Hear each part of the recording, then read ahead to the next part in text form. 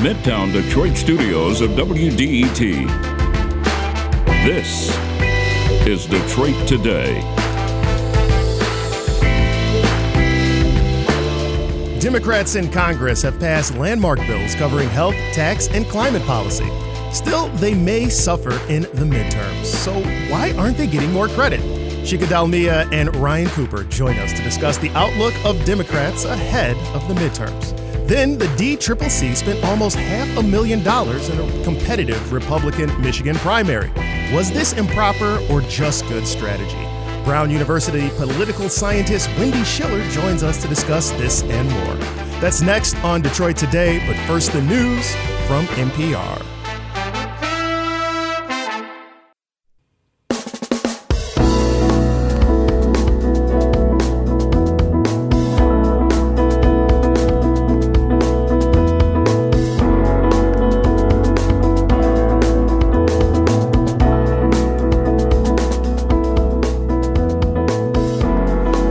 Good day and welcome to Detroit Today.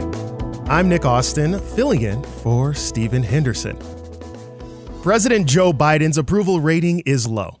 It is terribly, maybe even surprisingly low. Biden's approval rating is now at 39%, one of the lowest presidential approval ratings in history since the end of World War II. This all brings us to a simple question. Why? What is driving such discontent with the sitting president who was supposed to bring us all together? It's not as if Biden hasn't gotten things done. He passed COVID support with the American Rescue Plan. He facilitated a $1 trillion infrastructure deal. The CHIP Act recently passed, which will invest in our domestic supply chains. And now, maybe most importantly, he passed the Inflation Reduction Act, which has historic investments in clean energy, adequate funding for the Internal Revenue Service, and allows Medicare to negotiate the prices of a number of prescription drugs. But no one seems to care that much, or at least that's what Biden's polling numbers say. And the Democrats in general don't seem much better off heading into the midterms. So where does that leave us? Why are Americans so dissatisfied? What is it they want broadly? To discuss this, we have a guest who's frequently on to answer the question. Shika Dalmia is a visiting fellow with the George Mason University Mercatus Center, and there she started a program to study the rise of right-wing populism, and she identifies as a progressive libertarian. Shika Dalmia, welcome back to Detroit Today. Thank you. Thanks for having me. Well, I'm happy to have you on, especially with this question, because it is a very confusing time, it would seem. Historically low approval ratings, though people always say they want Congress and the government to get things done. Inflation is on everyone's minds, Shika. Would lowering inflation be the change? Is this just an issue of inflation, or what do people really want to see in this country? Yes. So I think inflation is definitely something that is driving Biden's approval rating down. But some of what you are seeing is not all that unusual, right? Presidents begin with a high approval rating and then it plummets as they go on to the midterm. And usually their party does not do well in the midterms. I mean, that's been the case except for 2 times in this century. I think the problem with Biden is that he actually started with a lower approval rating than most presidents. I think only Trump had lower approval ratings than Biden did when he first started. Yeah. George W. Bush was 12 percentage points higher than him, even though it was a contested election, as did Bill Clinton. And so given that he started with a lower than normal approval rating, where he is now is not all that surprising given all the headwinds that he is facing. Inflation is one. The war with Russia is another. You know, his entire presidency has taken place during a pandemic. And so that is not surprising. Mm-hmm. What is concerning over here is just that we expect so much from Biden, given that Republicans are in such a bad place. And if the House shifts to Republicans, as most expect that it will, and the Senate may as well, then, things get really polarized and sticky for this country. Yeah, very good points there, especially in the current climate with just a narrow, if not even a majority, a tied Senate and tie-breaking vote with Vice President Harris. It really is a razor's edge to get things done, but people say they want to get things done. And we also are joined right now by Ryan Cooper, who is the managing editor at the American Prospect, a progressive media outlet. Ryan, I want to bring you in on this conversation because considering the narrow margins that the president has to work with and the fact that people say they want Congress to get things done, with Biden's ratings so low, even though he's gotten things done, why are his ratings so bad? Well, I think Shika pointed to a lot of the problems, the issues that are dogging him. I think that it's worth contrasting, his early period, what happened when he first took office was he passed this giant, hugely aggressive, stimulus / pandemic rescue thing with, straight up cash money checks to almost everyone. And then basically nothing happened for 18 months. The Congress was just dithering, going back and forth. They passed a thing through the House that was, like $3.5 trillion. And then it went to the Senate, and Joe Manchin and Kristen Sinema just slowly and agonizingly amputated almost everything out of it, except the climate stuff. There was this huge proposed expansion of the welfare state, basically a child allowance that was in the American Rescue Plan for a year, assuming that it would be, preserved. Nope, Manchin killed that too. Yeah. Basically 90% of what was in the Biden agenda. Only the climate stuff is left, and a slight adjustment to Obamacare payments. And I think that what Democrats want to see, especially, and this is the big difference between Biden and Trump, is that he has comparatively weak approval ratings among his own base, especially young people, is that they expect, the government to act, to do something to fix like the problems besetting us on every side that are just undeniable, from, the pandemic to climate change to the healthcare system being totally dysfunctional and any of 1,000 other things. Yeah. And just for 18 months, the government wasn't doing anything. And I think that was really frustrating, speaking to myself as like an older millennial type, that it seemed like the government just doesn't work anymore. And the whole American constitutional experiment was just sort of crumbling. And here you have this like increasingly sort of fascist, Trumpified Republican Party poised to seize power again. And yet now we have passed a whole bunch of stuff all at once. And so I would be curious to see. I think that his approval rating among his own base, at least, will jump considerably now that we've got a climate bill, the thing that Democrats say they care about the most. But yeah, it hasn't been a great experience as a, Democrat being like, okay, Manchin, what do you want? And him saying, well, you tell me what you want. And then, just going around and around.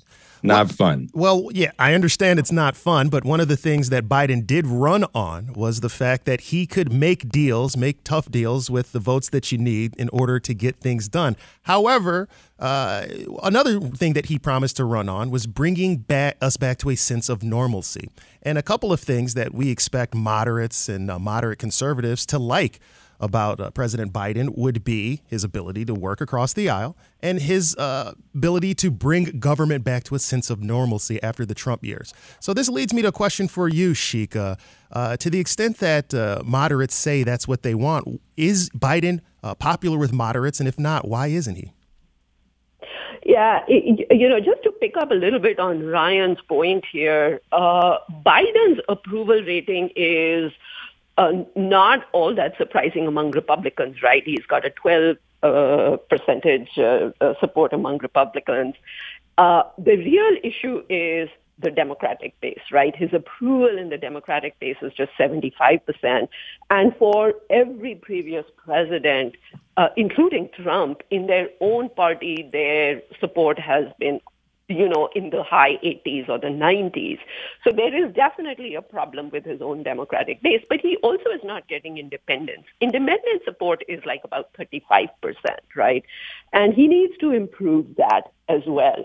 Now, the problem is what independents may want and what the Democratic base may want are two different things.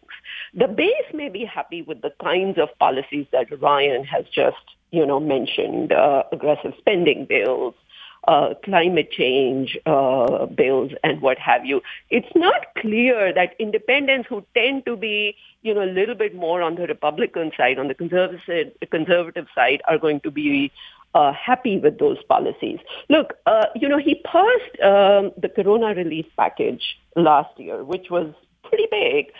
And what was part of what did he do? There were a number of things he did, one of which was he gave everybody about a $1,500 check, as Ryan mentioned.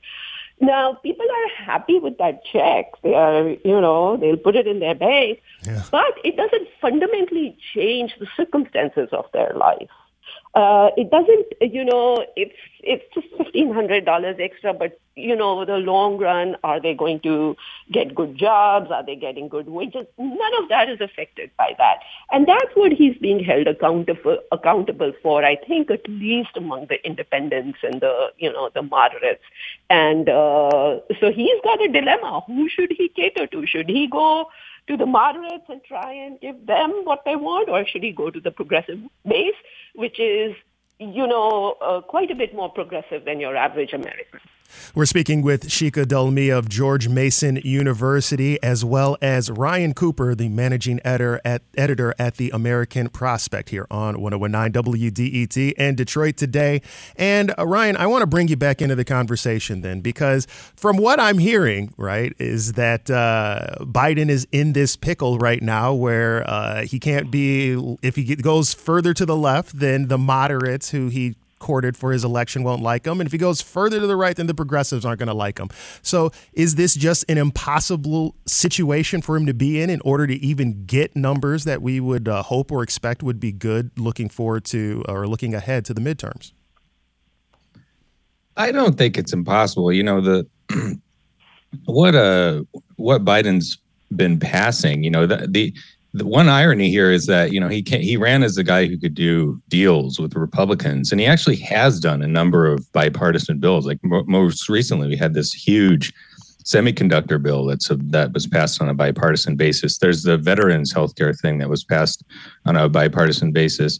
All this aid to Ukraine, and nobody cares. It's just it's been at a it just doesn't move the political needle at all. And so I think that, what you're looking at, in addition to the sort of structural problems that Shikha was talking about, is the fact that, Biden is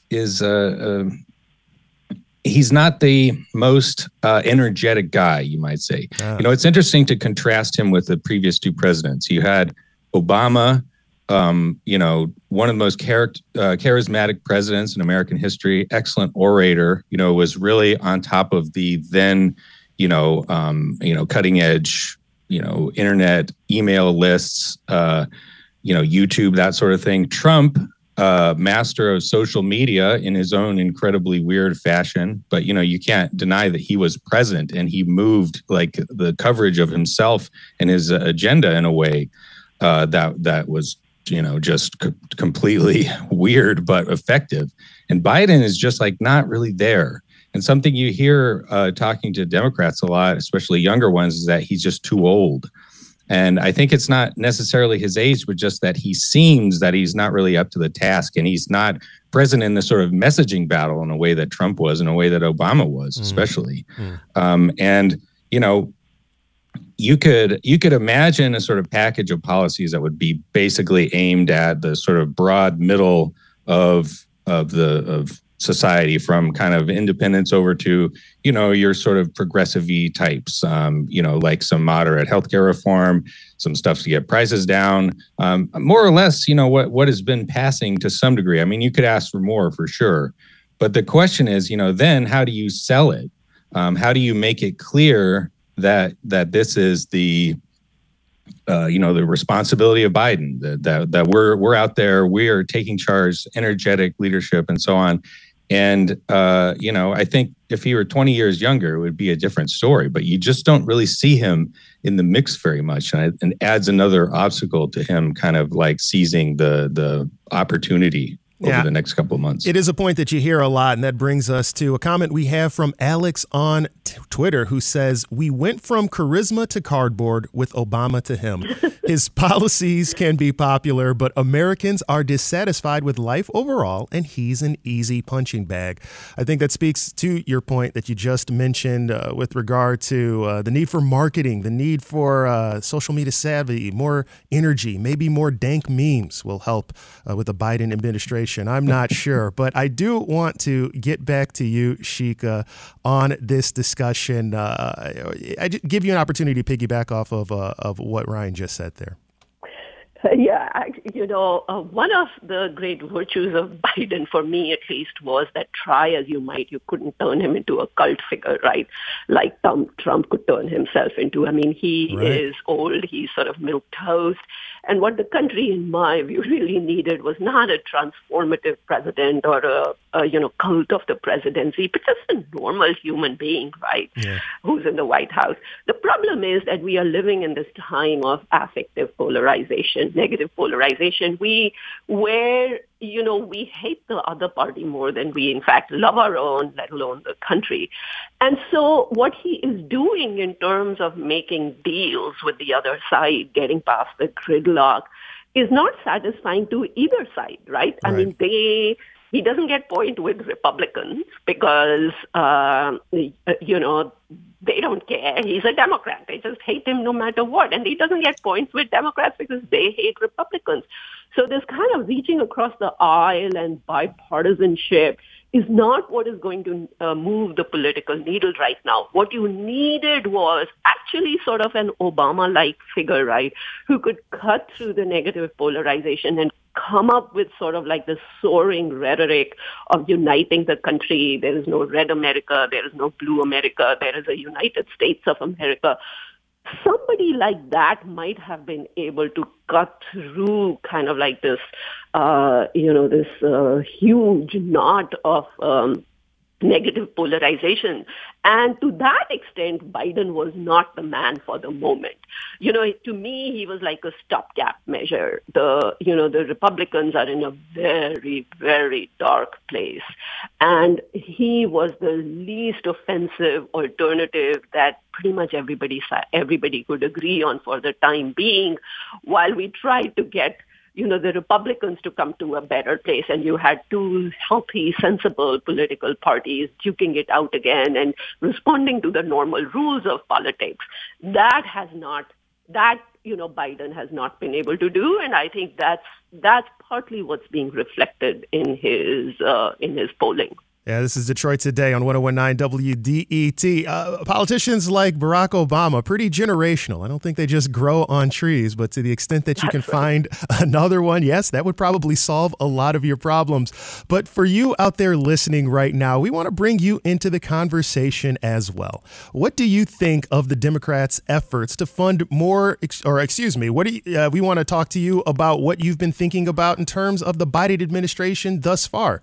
Do you like the legislation that President Biden has helped pass? What do you think of his outward stance on the world? And what do you think about what we've been saying? Does he just appear too old and not energetic for you? Are you looking for someone who energizes you more? What would it take for a politician now in the presidency to get above 50% or get approval rating that's not underwater like it is right now? Give us a call, 313-577-1019. That's 313-577-1019. Right now, I'm going to go to Anthony, who's driving on I-94. Anthony, welcome on Detroit Today.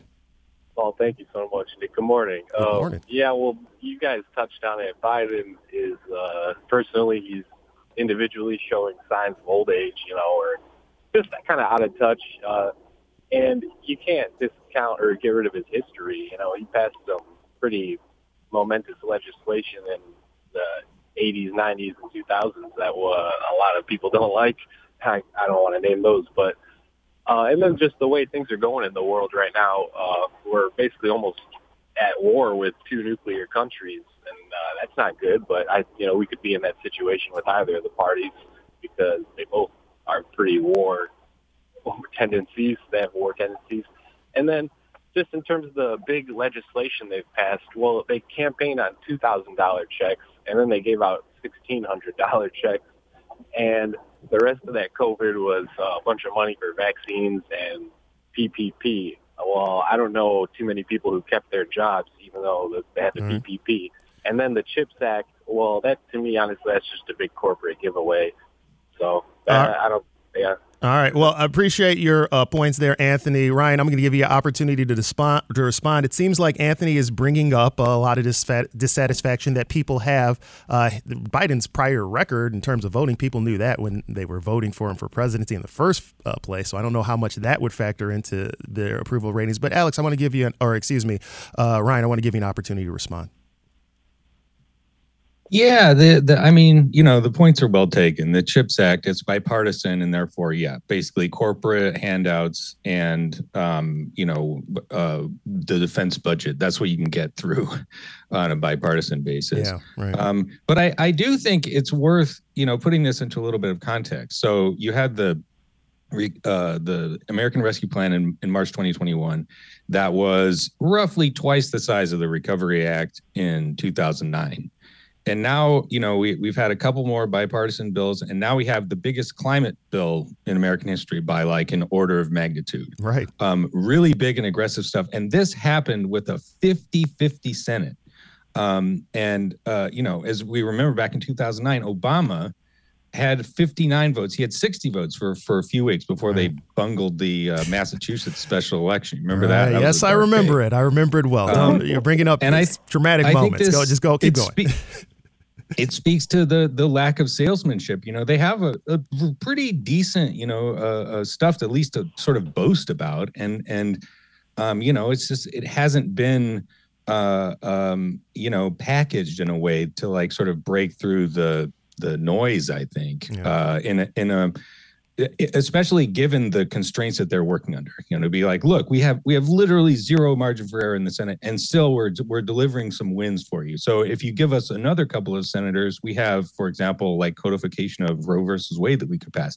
They're not really doing that, but like, it's the lack of sort of like aggressive propaganda, for lack of a better word, really shows.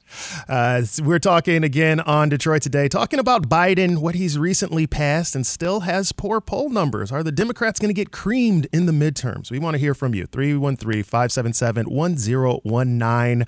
And coming up, we will take your calls on Detroit Today. We've got Vanetta in Detroit and Perry in Detroit. You keep locking in. We're going to get to you guys and continue our conversation here.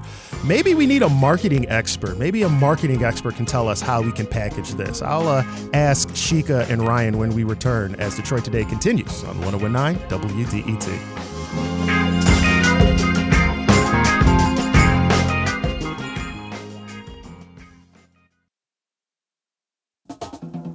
WDET is your connection to what's happening in Detroit. WDET is your place for open dialogue about the issues that impact you. Stay in the know. This is WDET FM, Detroit's NPR station.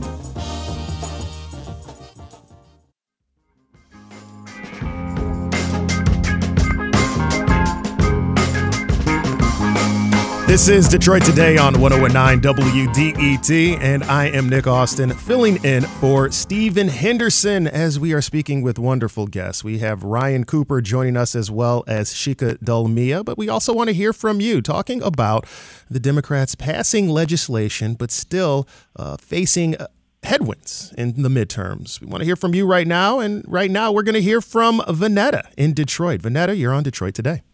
Hey, good morning, everyone. Can you hear me? Yeah, go ahead. Oh, okay. Sorry. No worries. Yeah, I voted for Biden, and I'll vote for him again. I think we put too much emphasis on poll ratings. I don't think that is really telling of who he is and the work that he's doing. And I just think that's our wrong focus. It's just even the amount of attention the media puts on it. I don't necessarily think that's it's like a popularity contest. So which is, to me, it sounds very American, actually, but it's not the substance of what I will base my vote on, not on the poll. Well, that is very good. Although, Vanetta, did I hear a sense of resignation in your voice when you said, I will be voting for Biden again? Well, I mean, who else will there be? I mean, in terms of from the Democratic Party, if someone else were going to run, which is not likely, then, or if the vice president stepped up, then she would get my vote. However, more than likely it will be President Biden running again. So, I mean, yeah, I guess I like the direction he's directing the country in, or at least trying to direct the country in. I don't necessarily think that the Republican candidate will take it in the same direction. So, yeah, I guess it is like a resigned to go with the status. Appreciate your call, Vanetta. Thank you for bringing in your point. Sheikah, I'll give you an opportunity to respond to the caller. So, yes, look, there is no doubt about it that Biden is not a good salesman for his accomplishments, and there are quite a few. He got the country out of Afghanistan, which was, it was a quagmire that was deeply unpopular with both sides, right? We've been in that war for over 20 years, and, after initially, mismanaging it a little bit, he got the country out. Now, that should count for something. He just got a major terrorist, Al-Qaeda terrorist. Right. And although I don't like these, I'm a fiscal conservative, so I'm quite dubious about all these big spending bills that he has passed. But, he accomplished something. And he has not been a good salesman for his positions. And what I heard your caller say was she'll vote for Biden because there is no other great alternative out there. He's, again, the least bad alternative. The problem is that when he's running perhaps in 2024, that matters perhaps. It doesn't matter in the midterms. In the midterms, people are going to vote to a large extent about, what they feel about the other party and how they are doing, how their bread and butter issues are doing. And on that, Biden and Democrats are just facing tremendous headwinds, because, even I actually think many of the bills that have been passed are going to make inflation worse. They are not going to make a tremendous difference in people's lives. But even if they were going to help for a little while, the effect may not kick in the next few months when it is most relevant for the fate of the Democrats in Congress. So I am deeply worried about Democrats because even though I don't like a lot of what they are doing, I'm more afraid of the Republicans right now. The lesser of two evils is a reoccurring theme of the conversation today as we move next to Eileen in Brighton. Eileen, go ahead. You're on Detroit Today. Hi. I just think it's very sad that the country is so addicted to sensationalism and doesn't know how to look at what our legislative bodies are actually doing, that they are disapproving, because he's got more done than several presidents in a row due to the gridlock. Yeah. Eileen, go ahead. Go ahead. No, I was just going to say that you raise an excellent point, like we've been mentioning with all of the gridlock that is happening and the difficulty of passing things with only 50 senators, one of those being from West Virginia, a very conservative place. You would hope that would count for something, I believe, if you're in the Democratic Party. Ryan, I want to give you an opportunity to respond to the caller. Go ahead. Yeah, I mean, part of that, I would say, is the responsibility of the president and the Democratic Party. You look like, forget about Trump or Obama. Think about Franklin Roosevelt, the best president in American history. He was a master of the most advanced communication technology of his day, namely radio, right. With his famous fireside chats. And then when television started to be developed in the 40s, he got right onto that. But he was, carefully explaining what he was doing and how it worked in ways that were, assumed general competence of the population. And I think people people can get it. It's hard to break through the noise, but it's not impossible, I don't think. And it's just something you have to try, and you have to. It's maybe more difficult today because there is so much other media out there. Yeah. But it's the record is pretty good. I think the Democrats have a decent chance in the midterms with the package they've put together over the last 2 years, and. It's just a question. I keep coming back to it, but a question of basic, political messaging and, talking to people in medium where they're at. Well, I'm going to give you both the opportunity then to suggest what that message should be if you have ideas. But before I do that, Eileen, before I let you go, I want to make sure I didn't cut you off if you had another point. My point was just that people need to pay attention to what the whole government's doing, not just the president. I don't think you need a rah-rah person like Trump to address people's basic intellect. I mean, I think that people need to be educated and they need to put some effort into it. They say the older people aren't in touch. Well, I have more time now to pay attention to what's going on in the country than I ever have, and I'm almost 70. Yeah. Very well said. Very well said, Eileen. I really appreciate your points. And of course, the older population gets out and votes more. So that is one of the reasons why we end up with some of the politicians we do. They're not necessarily on social media as much, but they certainly get out and make their vote heard. And right now, we're going to hear from Kevin in Sterling Heights. Kevin, you are on Detroit Today. Hey, can you hear me? Yes, I can. Go ahead. Oh, yeah. A very robust conversation we're having. For me, to be honest, these are very, very difficult and tough times to govern a country that is this diversified and divisive politically, most especially considering what he inherited from the previous administration. The division is still there. The man is still struggling to see how he gets things done. Yeah. I don't know who they are polling. They should come and poll me. This is one of the best presidents ever in a difficult time like this. Kevin. Yes, the messaging might not be good enough, but come on, man. This guy is doing stuff. He's doing stuff. I will vote him again, to be honest. I'll vote him again.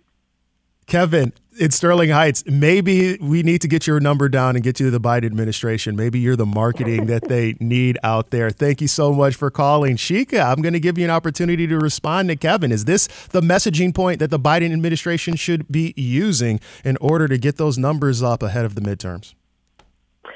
Yeah, look, here is what I think.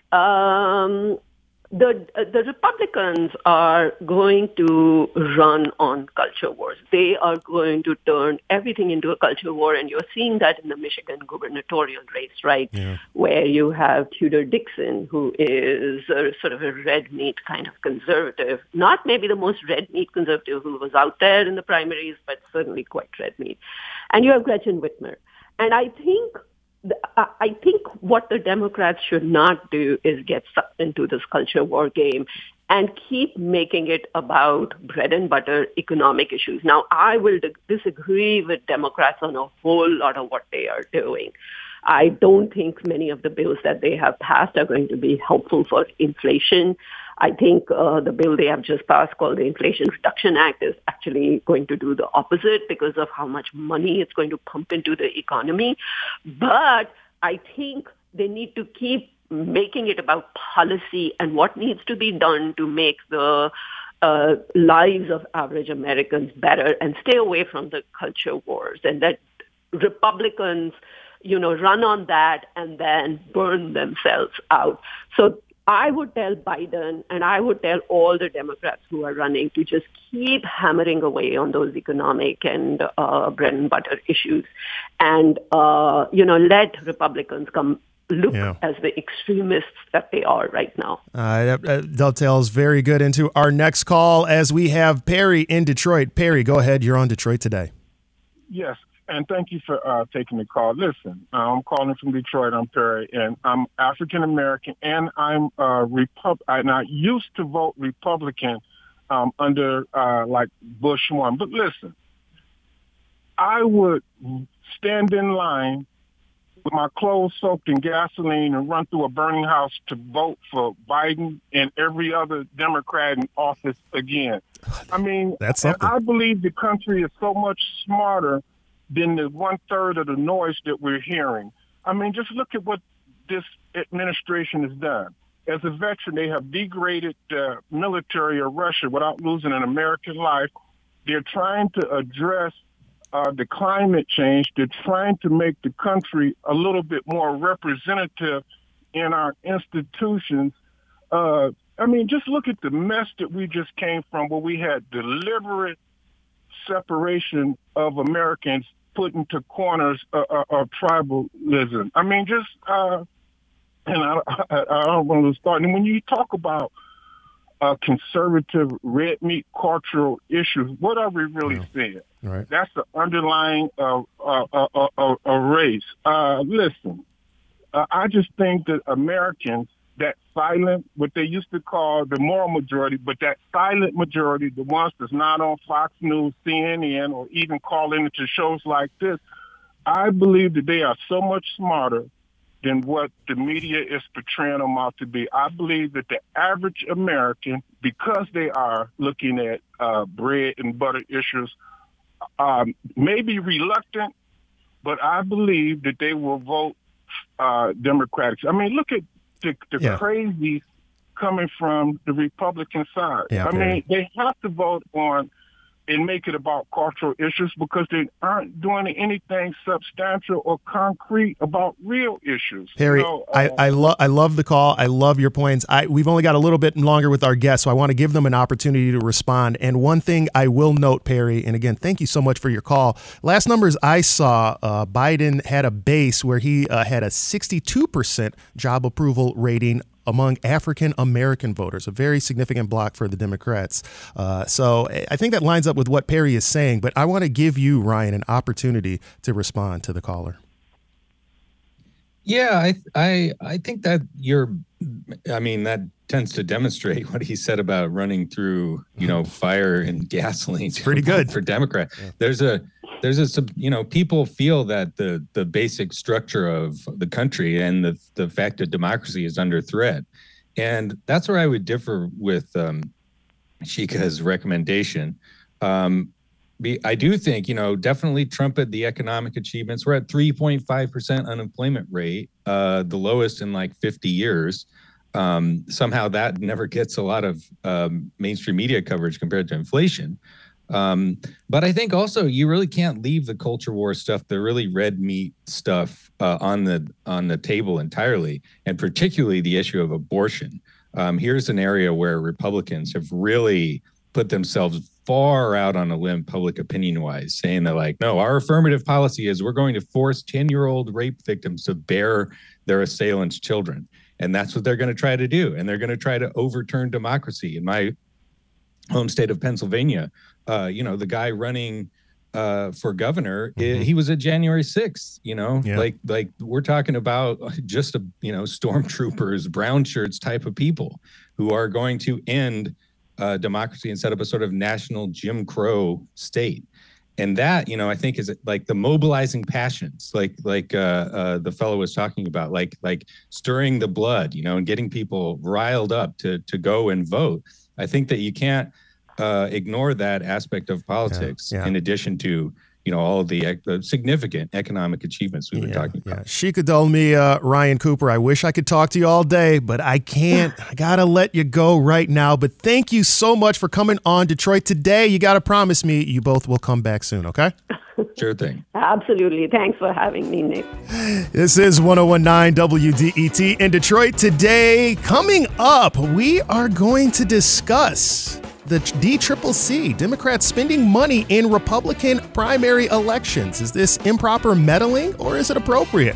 We're going to speak with Wendy Schiller, professor and chair of political science at Brown University next. And you. Keep it locked right here.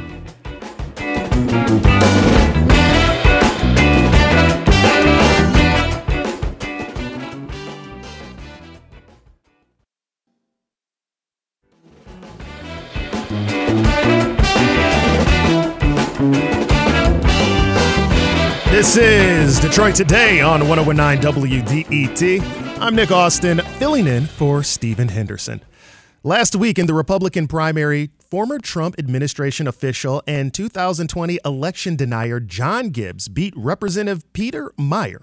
Meijer was one of only 10 Republicans to vote to impeach Donald Trump for his involvement in the January 6th insurrection. The Democratic Congressional Campaign Committee spent $435,000 in the final stretch of the race on ads claiming Gibbs was too extreme for West Michiganders. In that race, Meijer lost by less than 400,000 votes. Here's Representative Meijer discussing the campaign. So we had a scenario where not only did I have the former president aligned against me, but in a rare showing of bipartisan unity, Nancy Pelosi and the House Democratic Campaign Committee also united to try to knock me off the ballot. Now, this just highlights the cynicism and hypocrisy of our politics today. And frankly, it'll be unknowable what that ultimate impact was. But the fact that we have the establishment left and the extreme right locking arms in common cause paints a very telling picture of where our politics are in 2022. To a casual observer, it would appear he is the type of politician that the opposing party might be able to work with and get things done. Yet the DCCC spent money in his primary race to alter the outcome. Why did Democrats spend so much in a Republican primary? Do they really think John Gibbs is too extreme for West Michigan? And what if their gamble doesn't pay off?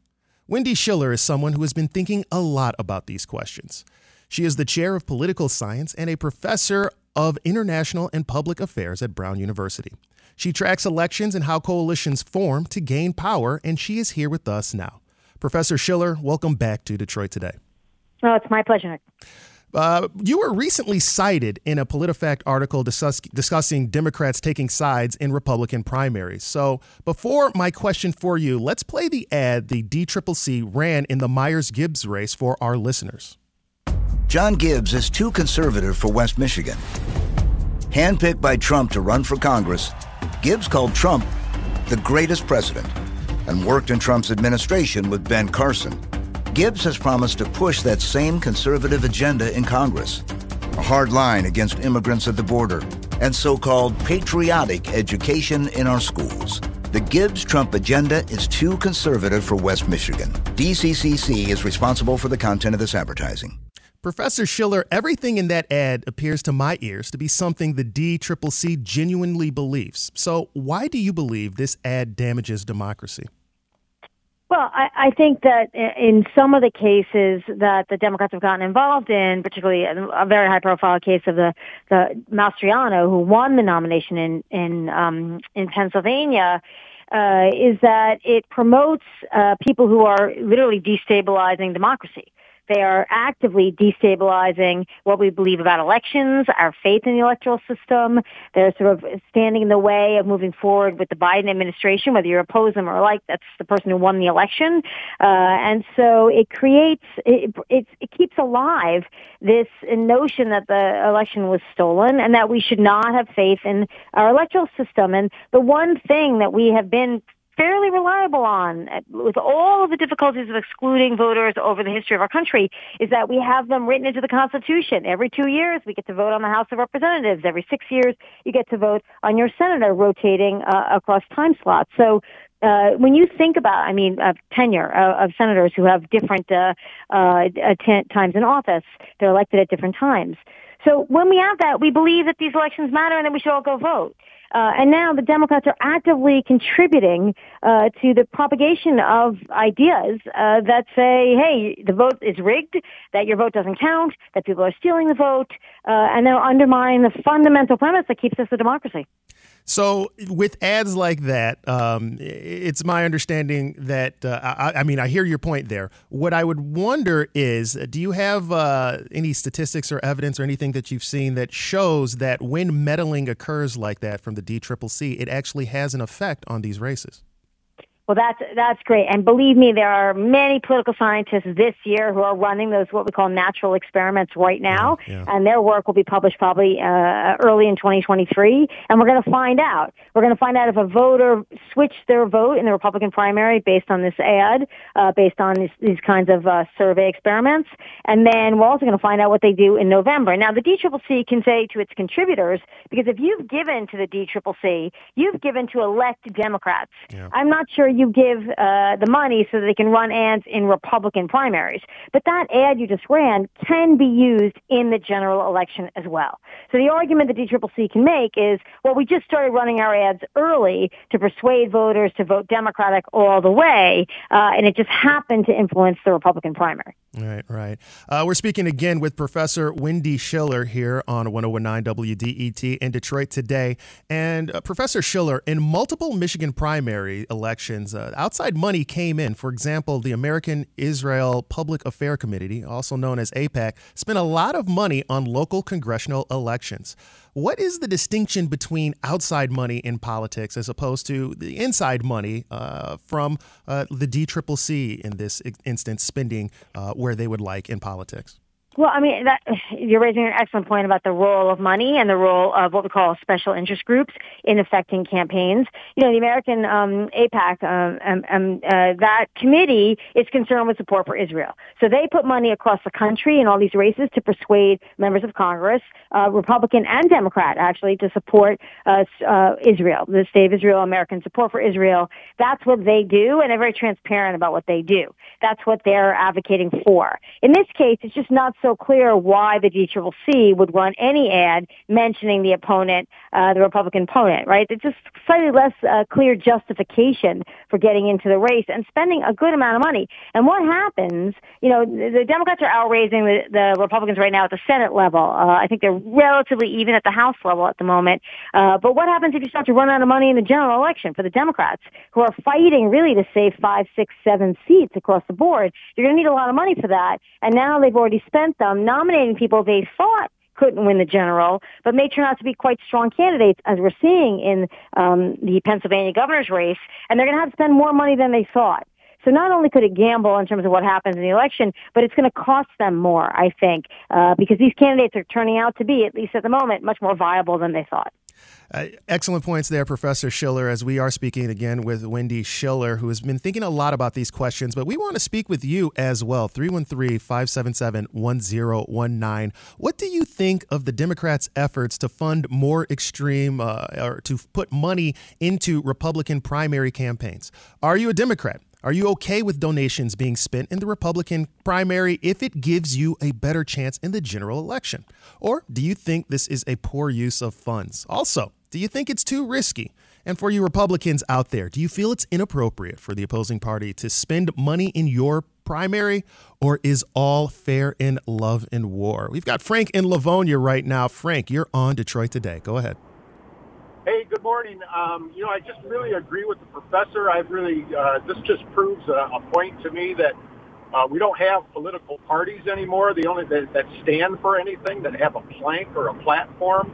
I just think that they only stand just to be elected and to, it's just a fight for power. And this is where a lot of us, down here voting and common consumer citizen types, we don't trust the parties. Not our government, it's the parties that we don't trust, and this is just a great point that proves it. Frank, thank you so much for your point. I do appreciate it. And Professor, I'm going to give you an opportunity to respond, because to the extent that you are someone who is beginning to be more cynical, maybe not think that our legislatures are doing what they're supposed to do, maybe this does point to that, but I'm going to give you an opportunity to respond. Yeah, no, I mean, I think that this is, again, when we have a loss of confidence in any of our major institutions, and we call political parties an institution because they really do structure a whole lot of things, right? They structure legislatures, majority-minority control. They control a lot of ballot access, how we vote, and they're long-standing. And as much as people want a third party, it's very difficult to unseat these two major parties.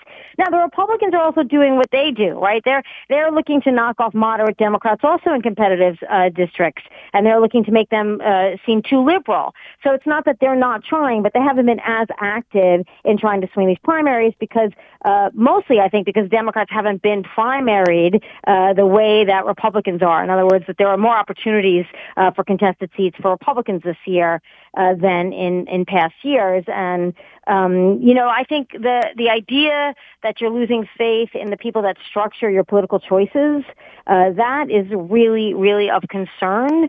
And ranked choice voting has been an option that some communities and some states are doing now.